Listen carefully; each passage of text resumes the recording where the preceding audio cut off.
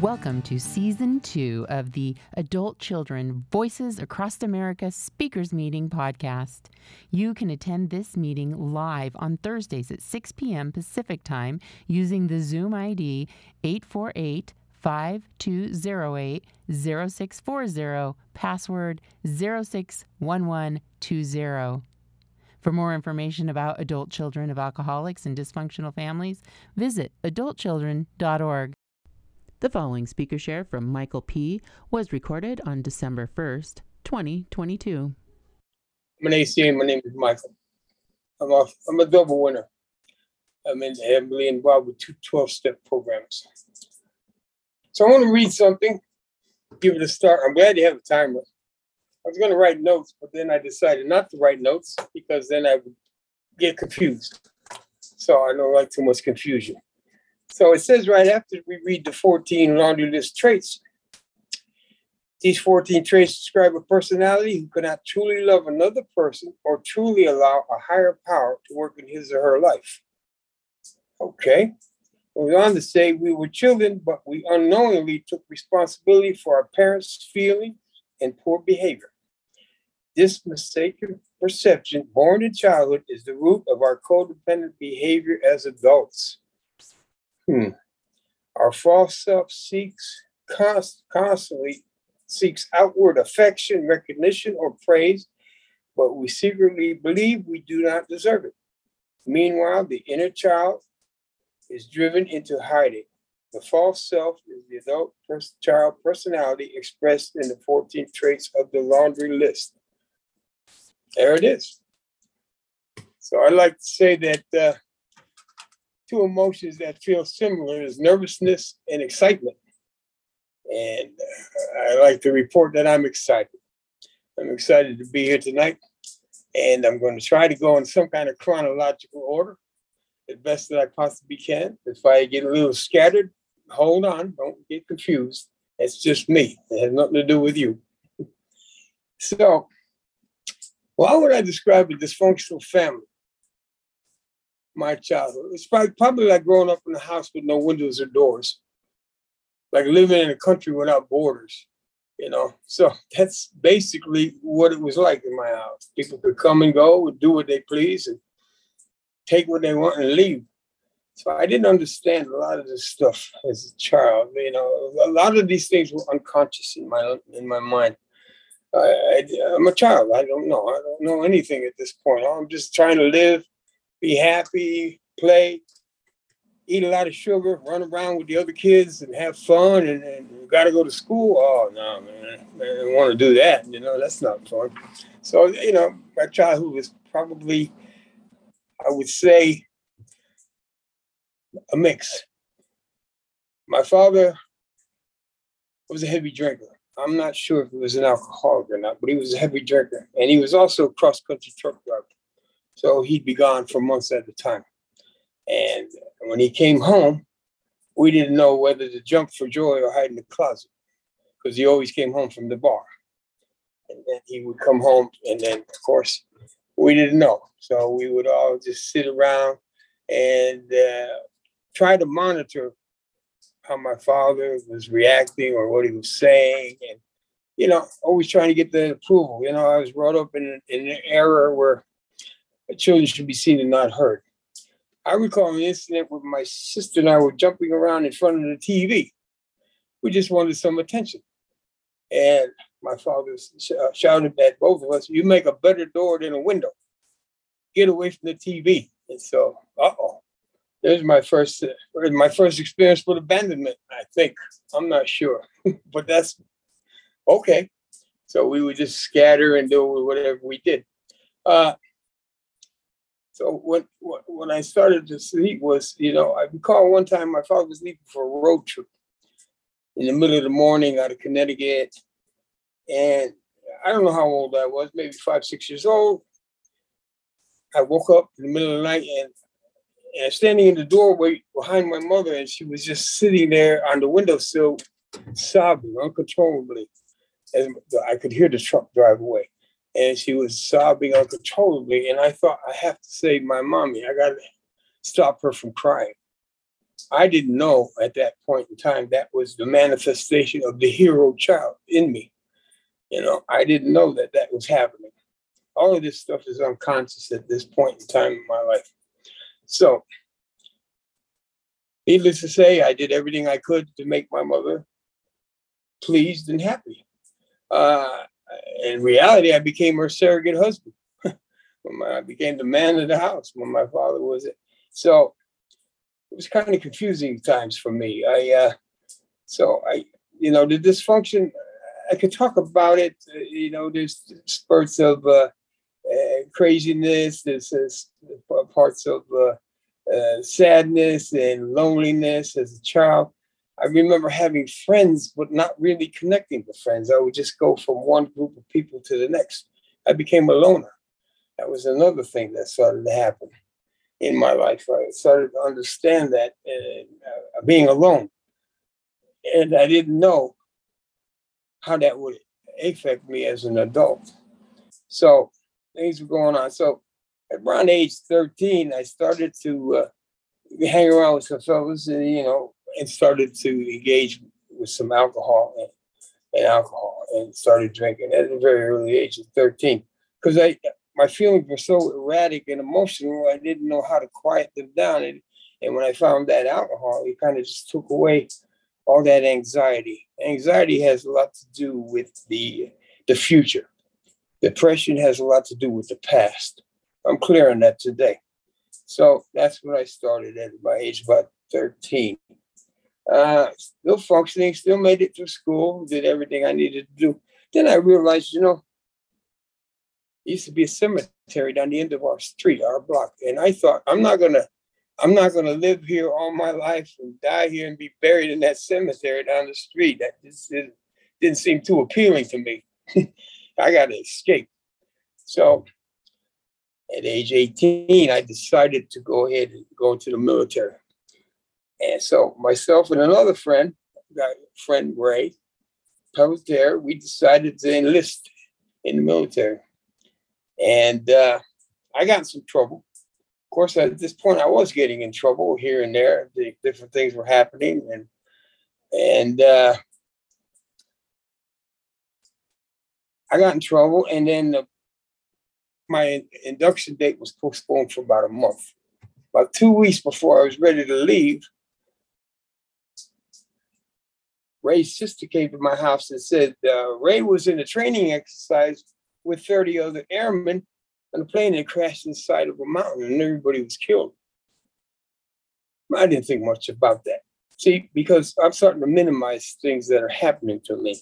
I'm not embellishing. I'm just, well, too bad. I didn't really think much about it. I had no compassion. My heart was already shut down at this time. I had a hardened heart. And I just didn't think about it. So I did. I went on my way and I went into the military. At age 19, I found myself in Vietnam. And there it was. Now, I had the opportunity to experiment with some of the most highly addictive and lethal drugs on earth. And I did. And that perpetuated more addiction and trauma. Now I'm dealing with the childhood growing up trauma. Because I don't know how to maneuver in the world, never had a value system, never had goals, nothing was ever told to me. I got all the information from Johnny down the street. And so I was kind of trying to maneuver through my life, and all my addictions progressed rapidly. I came back from Vietnam. I remember flying into Seattle, and there was a protest. They were protesting the war at the time, and they were throwing eggs at us. And I thought, screw these people, I went over to fight. I don't know, because I thought it was the right thing to do for freedom. And here I come back, and these people. So I really developed lots of resentment and anger towards people, just people in general. But I continued on my merry way, and with the next 3 years, I really became heavily involved with outer substances, and lots of things started happening. Lots of different things were happening. I was always finding myself in trouble, and I was always trying to find an escape plan, a way to get out of it.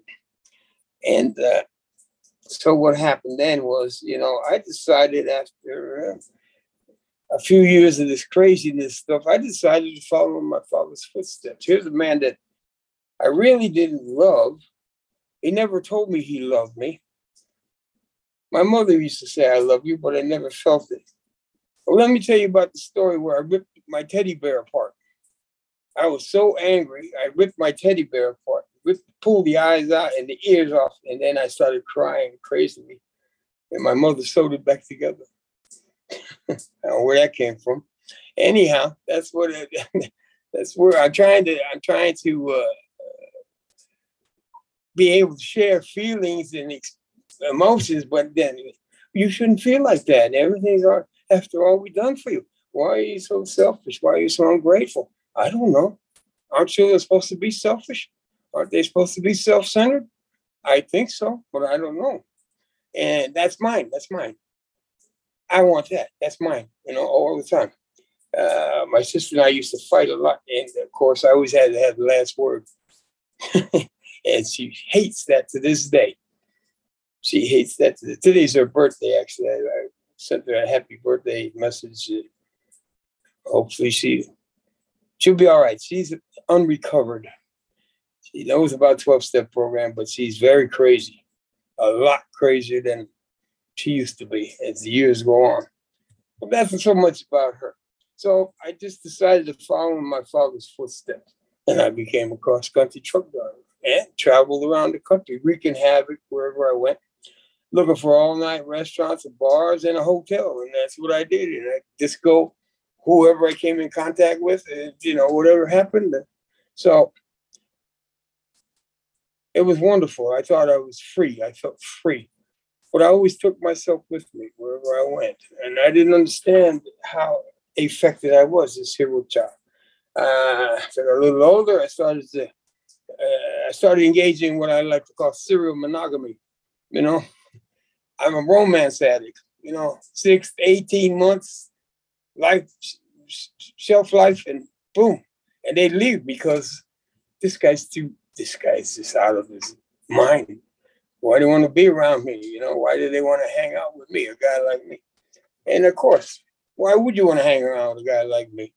I'm crazy. I don't have any regard for other people's feelings or emotions or anything of that nature. So that's the way it went. So now I have childhood trauma. Now I have military trauma. Now I have addiction trauma. Now I'm all whacked out. I don't know what the end is up. I don't know where I'm going. My life doesn't seem to be any value or purpose to me. I'm just running around the countryside, doing what I wanted to do. By the pocket full of money, go where I want, do what I want, act any way I wanted, just like at home. Living in a house with no windows or doors, just taking from people wherever I could. It wasn't until I finally, like to say, I hit a bottom. I hit a bottom and I wound up in Asheville, North Carolina. I left in 1980, South Florida, and I went to Asheville, North Carolina, and I hit a bottom there. And I wound up in Alcoholics Anonymous. And I found the first guy I met that I talked to told me I was sick. I had a spiritual disease. I was sick. And the first thought in my mind was, well, if I'm sick, I can get better. Where that thought came from? Today, I understand it came from my innermost self. It came from my gut. It came from a power greater than myself trying to talk to me through my conscious, my memories, my intuition, and my dreams.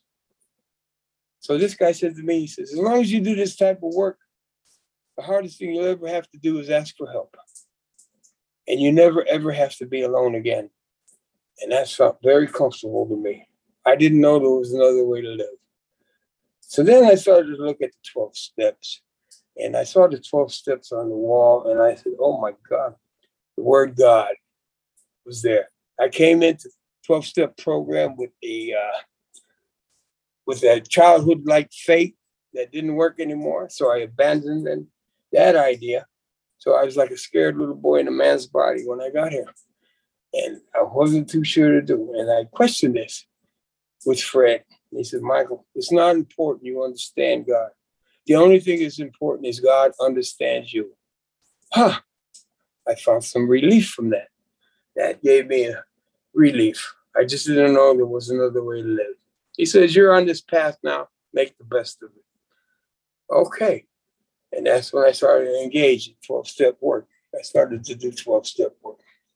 Now, I was about 3 years into sober recovery, and I came across Tony A's Laundry List and Tony A's 12 Steps in 1985. Oh, so the person I was with at the time, we decided that maybe we should go to some adult children of alcoholics meetings. There was no literature back then. So what we would do is we would go and we would pontificate on the steps and Tony A's Laundry List traits, and then everybody would go to the Olive Garden, and that was our ACA night out. And that's the way we did it for about a year. Then we dipped our toes in some CODA meetings, and we tried that. Same thing, 12 steps. All 12-step programs are volunteer programs. What you put into it is what you get out of it. This has been my experience. So things went along pretty well. I started to learn that the idea is here. I came into this world alone, and chances are I'm going to leave alone. So I think the goal here for me is to become my own best friend. So I stayed in 12-step programs for several years. And when I found this ACA, a lot of the traits, some of the stuff just went over my head because I guess I'm not as intelligent as I thought I was. I just didn't understand some of them. But, going out to the Olive Garden for the night out, hanging out with the people, it was fun. So we had a good time. And we were able to learn to understand each other. I've been to spiritual retreats, wild man gatherings, they call them, out in the woods where we bang on drums and dance around the fire and hoop and holler and let our emotions yell and scream. So it's accumulation of everything, and not one particular thing, but all of the stuff that I've done in my life that got me to this point is what I'm saying has helped me to grow in effectiveness and understanding. So I'm going to talk a little bit about the 12 steps. I like to say that in ACA, this is actually the same 12 steps in just about any program, except for Tony A's, he calls it a higher power. He doesn't call it God. So I read spiritual literature, and I came across the word God. And it said in this book I was reading, it says, God, the word God comes from the old German language, meaning the highest good of radiant energy. Oh, I like that idea. I'm going to use that idea. And I use that today. It's energy. It's energy. Life is movement. Life is movement. When you're dead, there's no movement. It's it. So life is movement. So I'm always moving in directions that are for my highest good. I started to understand this power that is everywhere, this radiant energy that's everywhere, and I could plug into this at any time. And I started to do ACA work. Lo and behold, I came back 10 years ago and they had literature. Oh my gosh, this is amazing. And so I jumped right into it. I don't hesitate at all because I want to get, I went from being, it was like hell. I got well, now it's swell. And I wanted to go to a higher level of understanding.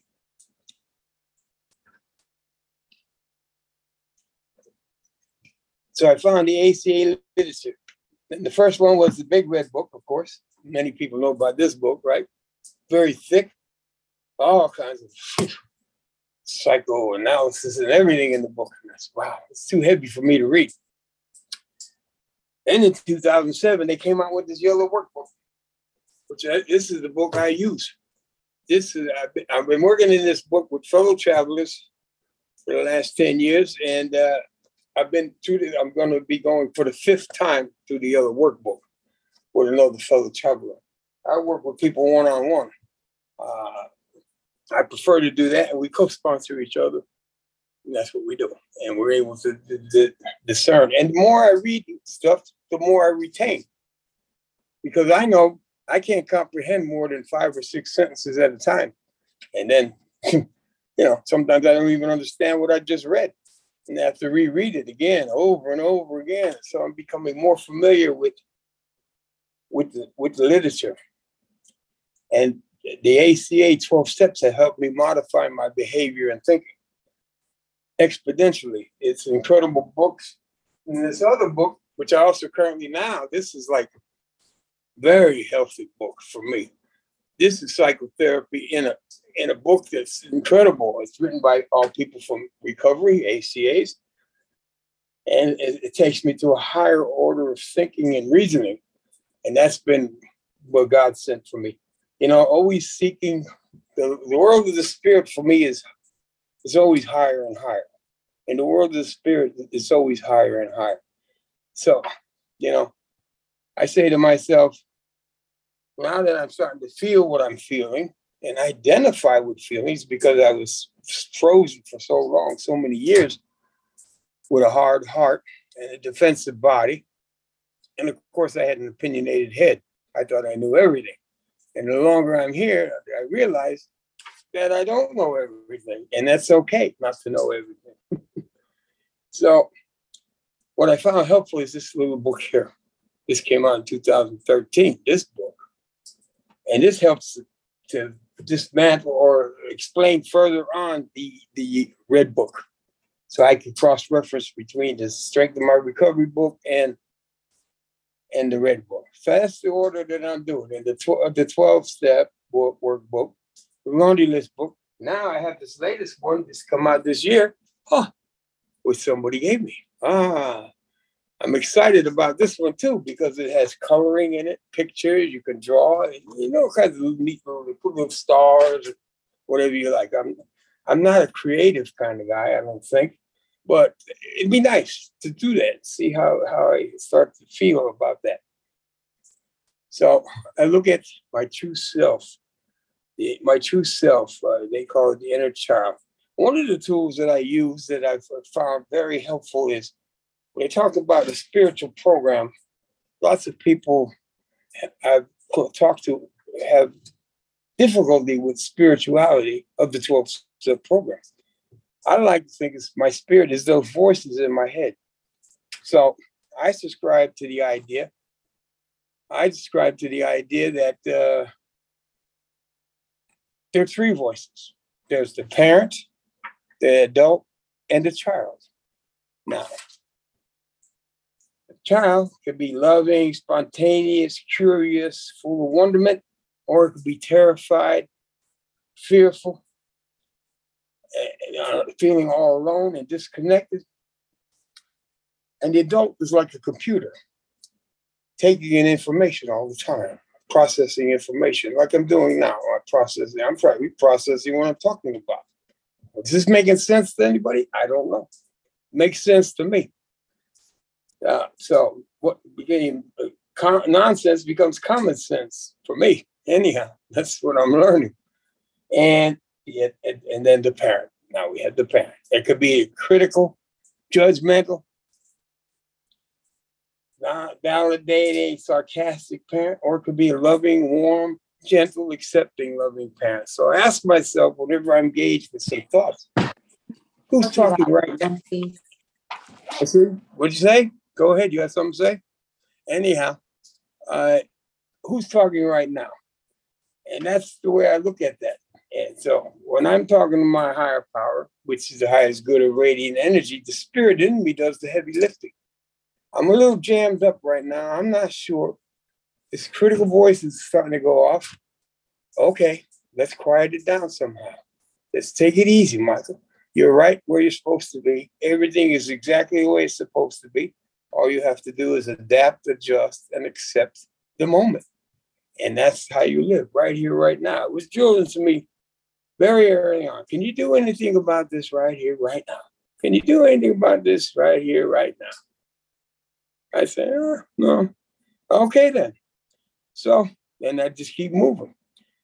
This work is all done as an adult in the moment, right here in the present moment. I have to be present. Even the laundry list workbook has the thing, orientation. Look at some feet, smell some cinnamon, pat your face. It tells you to be in the moment. Look at some things actual to help you stay grounded.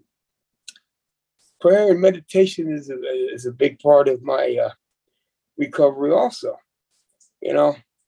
I started to develop this interpersonal relationship with this highest good of radiant energy by having conversations. You know, all relationships start with a conversation, not a prayer. I didn't know that. All relationships start with a conversation. So I talked to my higher power like I'm talking right now. I recall the first time I started praying. I was driving on the highway rolling through Tennessee. And I said, hey, God, I'm having a great freaking day. Amen. And I rolled the window back up, turn on the radio, talk on the CB, and keep rolling. And nothing bad happened. So I'm learning that my higher power understands me and has a sense of humor. And I got a lot of wiggle room here with this kind of stuff. It's not so rigid. It's not so controlling. It's not so critical anymore for me. My spirit is light. My spirit is thriving. I'm alive. As I continue to ascend to spiritual consciousness, I look at that as like falling upward. I fall, but I keep moving. I keep moving upward. I keep going and going and going. And I'll keep going until I'm no longer here. And what I've learned about how to be gentle with myself and implement humor, love, and respect, because I am worthy. I'm an infinitely precious soul. And all the answers to all situations and the things that I encounter in my daily life are already within me. I've tapped into an unsuspected inner resource, which I had no idea was there. I didn't know how to protect. They talk about peeling the layers of the onion, and the layers of the onion and the core of the onion is self-love. How do I get there? How do I get there? There's nothing here that I need to fix. I don't have to fix me. All I have to do is love and approve of myself on a daily basis, and things start to unfold. The future is always the present moment for me. It's always the present, and it unfolds every day. So if I do certain things during the course of the day, chances are I'm going to have a very good day. I heard somebody in the meeting said, when you wake up in the morning, your first thought, it could possibly become your higher power. Oh, so I better make mindful of what I'm thinking about when I first open my eyes. What about that SOB down the street? And guess what? Comes my higher power all day long. I keep thinking about that SOB. Or, hey, what about this person? When I'm thinking about this in a loving way, living my life for the highest good, things really just come to me. I can know when the power is working within me. I can feel it. I can feel the energy. Things just kind of like chain of events just kind of like flow together. It's amazing. I never knew that become spiritually fit first and then become mentally and physically, that starts to manifest all by itself. We straighten out mentally and physically once we connect on a spiritual level. So the power is already within me. There's nothing I need to do. I don't have to rearrange that. I don't have to make demands about it. I say, oh. So let me tell you about my ACA relapse I had Thanksgiving Day. I went to my sister's house for Thanksgiving. And we're at 5 hours on there now. Man, she's crazy. I'm crazier, but I know it. She doesn't. That's the difference. She doesn't think she is, and I know I am. So she said, reach to the top cabinet and get the turkey plate. And there's another plate on top of it. Don't let it hit you in the head.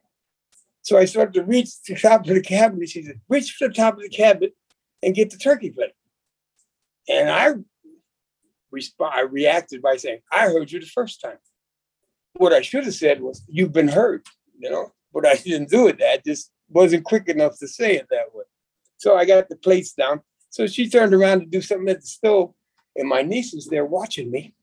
And I pick up the turkey plate and I raise it over my head like this, like I'm gonna bust her over the head, on top of the head with this. My niece starts giving a little laugh.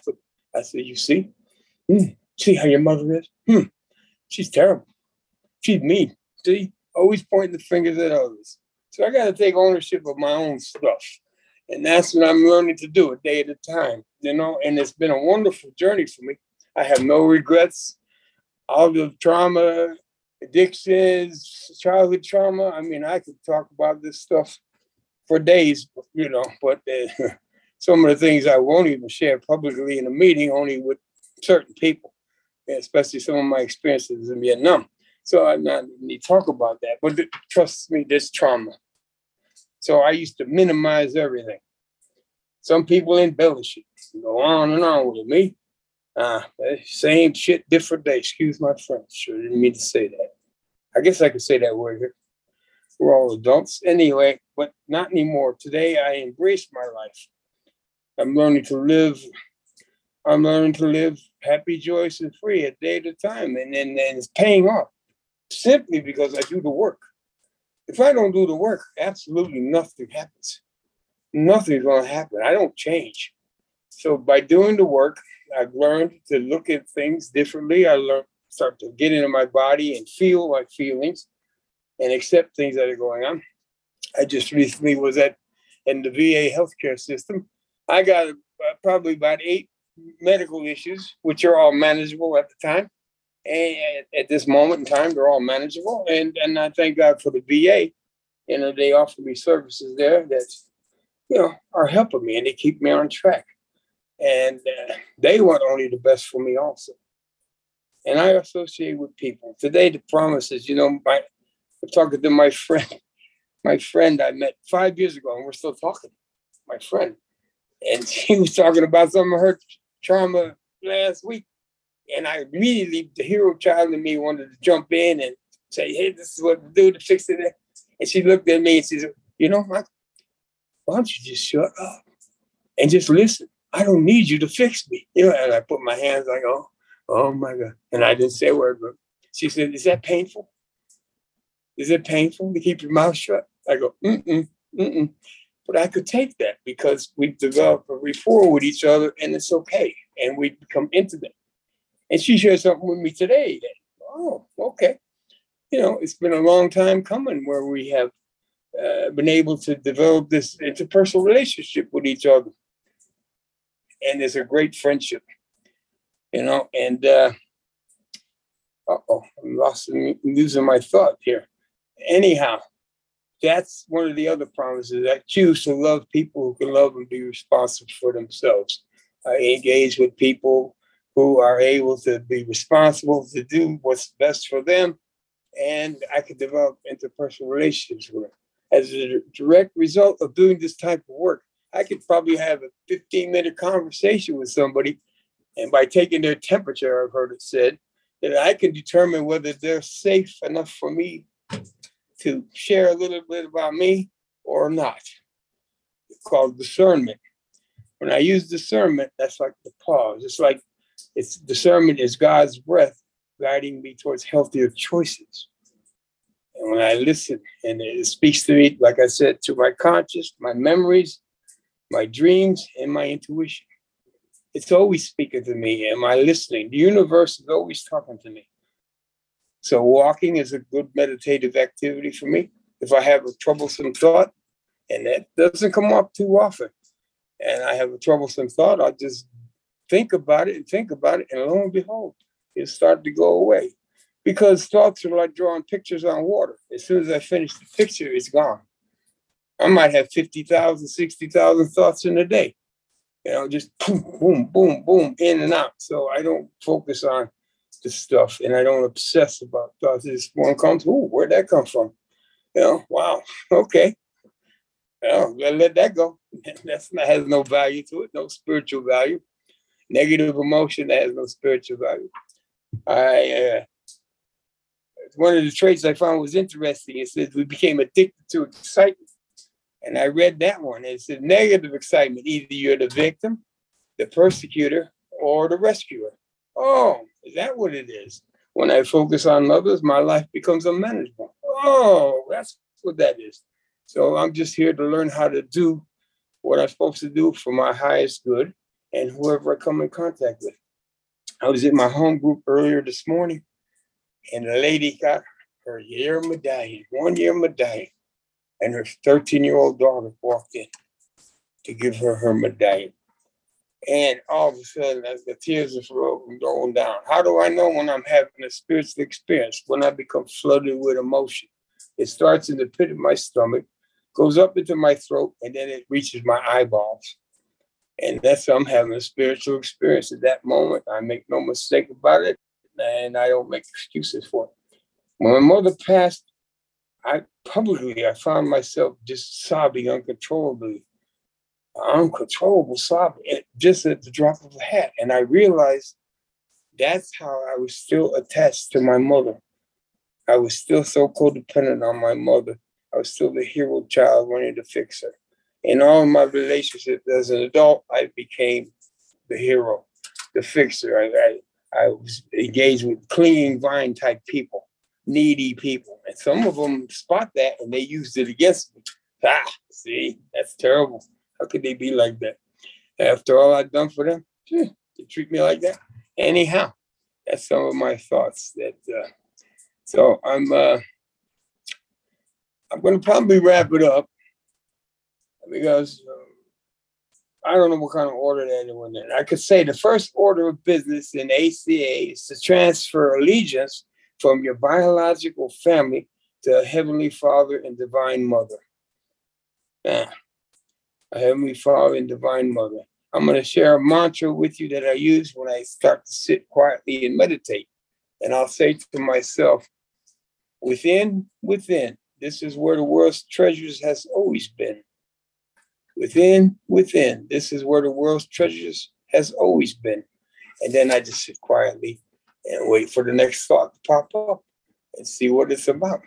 Explore it. If it has no spiritual value, discard it. Okay, that's crazy shit, Michael. Let him roll. Move it on. On to the next thing. Oh, so-and-so. Yeah, I like that person. Yeah, and I'll do all that for a second. Sometimes when I'm a little down, I got, not feeling well, and I'm not in my group for a couple of days or something, I get text messages from people, 4, 5, 6. I got a few tonight. And I say to myself, why are these people bothering me all the time? Why do they keep bothering me? They're just showing me their unconditional love. They're just here to love me so I can learn to love myself, And now, I guess I'll just say, well, just stick a fork in me. I'm done. Thank you very much for the opportunity to share the meeting and do the work, and great things will happen.